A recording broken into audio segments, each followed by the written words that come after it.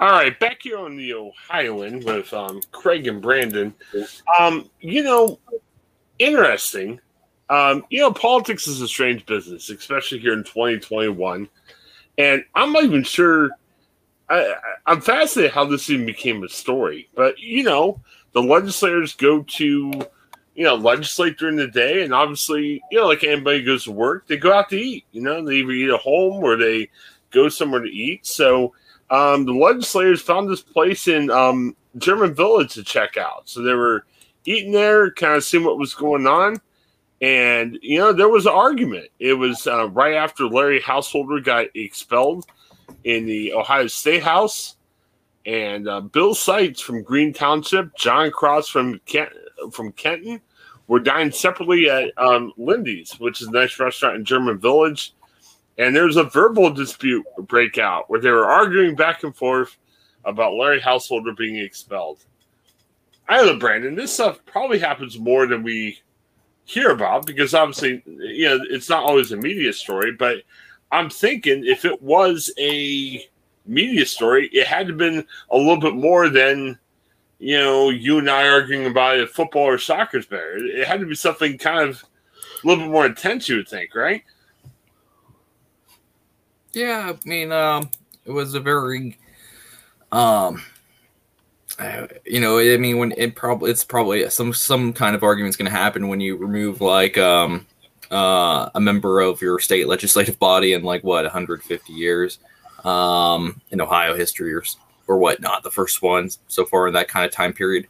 So bound to happen where some people might go to lunch and bump into each other and have some words to say to each other, especially if they're on the same team. We're seeing that a little bit, of course, on the national level.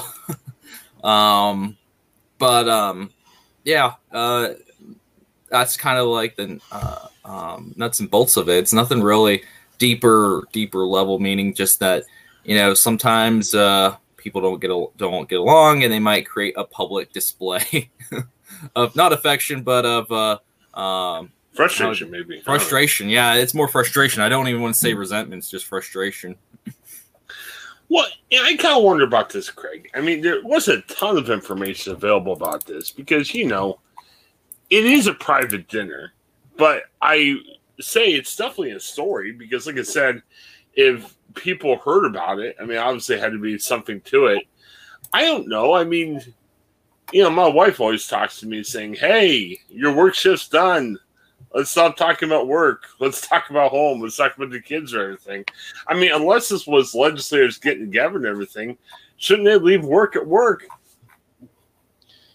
Well, you'd like to, but I guess when you're an elected official, you're never not an elected official. So you're always, whether you're working or not, you're always representing the state, your district, your constituents. So there's probably never a time where you take your representative hat off and just be your own Bill Seitz or John Cross. You're always the elected official. So it's probably hard to separate work at times. I mean, I think everybody has, trouble doing that every once in a while, but I'm sure that when you're an elected official, it's got to be very challenging to sort of say, I'm not, an elected official when I'm out to dinner or when I'm, you always are, you're always working, whether you're working or not, you're always sort of on the clock because you're an elected official. So it's probably hard to separate work from your actual job. Yeah. Well, and Brandon, I definitely look at a story like this and, I'm torn where to go with this because we can even joke around and say, maybe we need to hire more reps to have verbal jousting skills or, people who win a fight. We want tough. Maybe, Larry Householder's spot's open. I know there's a couple people running for it. Maybe we need a good debater or a good, hey, who's going to win that fight or anything. But then on a more serious level, isn't that what we have in the federal, House and Senate? We got guys who are jumping to, either Fox or MSNBC, and popular legislators are the ones that can argue on Twitter or, or on all of the interview shows, yelling about stuff. I think seriously, it's probably not good that we're almost making the hottest steakhouse like that.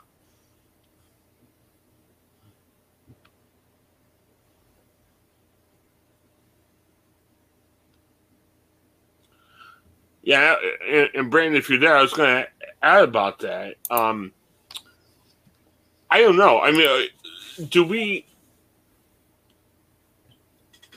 are we right into an issue? Because like Bill cites, he got an argument with the Democrats at a hearing beforehand. So it's been a frustrating week for him. And I get it. We all have frustrating weeks of work. I don't want to throw Bill under the bus.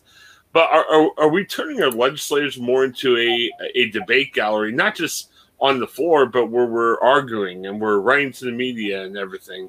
I don't think it's not a good look for the High State House. Brandon, what do you think? I think it's I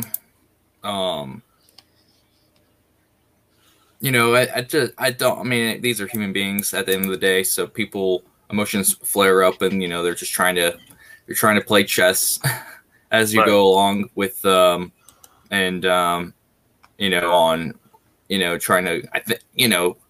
kind of like in their heads maybe, and a little bit with the media and a little bit with their constituents. So I honestly don't think it's nothing to get really frustrated about. I really don't know if voters are going to be fired up that householder was removed or not. I don't even think it's really to like go up to someone and tell them, hey, explain the householder thing to me in like a sentence is probably, I would be surprised if I got so much as a coherent like explanation of what exactly happened or what went wrong.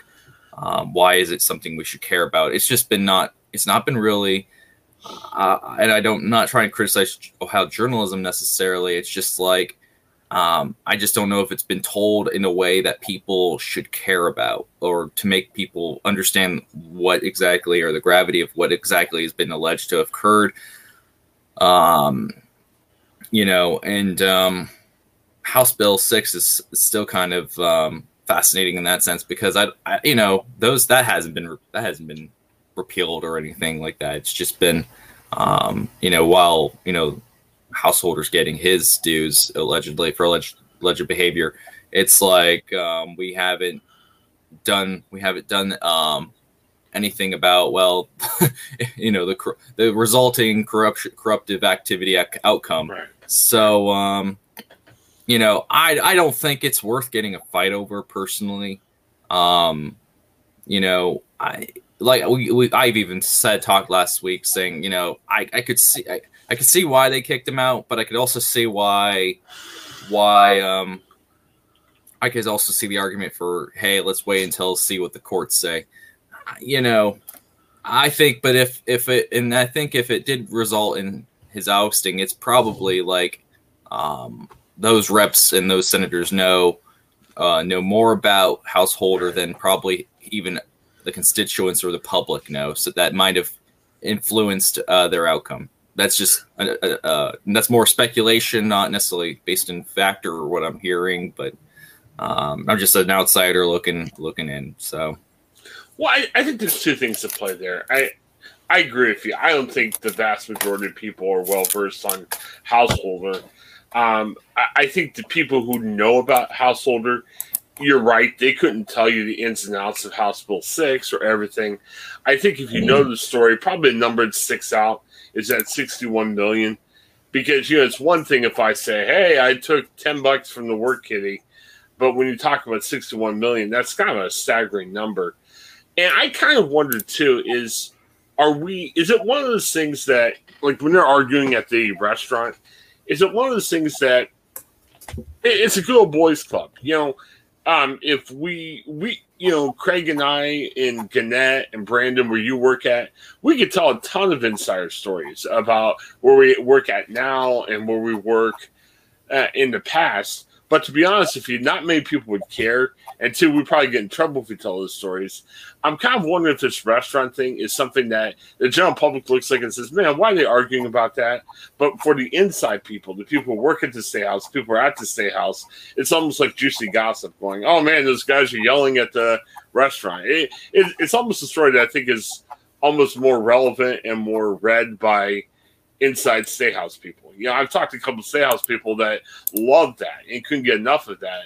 But Brandon, you're right. The Joe Blow Columbus resident probably doesn't care, to be honest with you. So I don't know. I don't think anyone's going to lose an election just because they voted to oust Householder or voted not to oust him. I don't think residents. Oh yeah, yeah. I truly I not agree. to say that politicians should be held accountable and they should be challenged and they should be asked for why they voted the way they did. It's not and I think some of them get way too defensive about it. I mean, there was Athens Messenger editor drove all the way up to State House to ask their constituent, their representative, followed him to their vault. My question, damn it, why'd you vote this way? Okay, didn't really say it that way. I'm just paraphrasing, but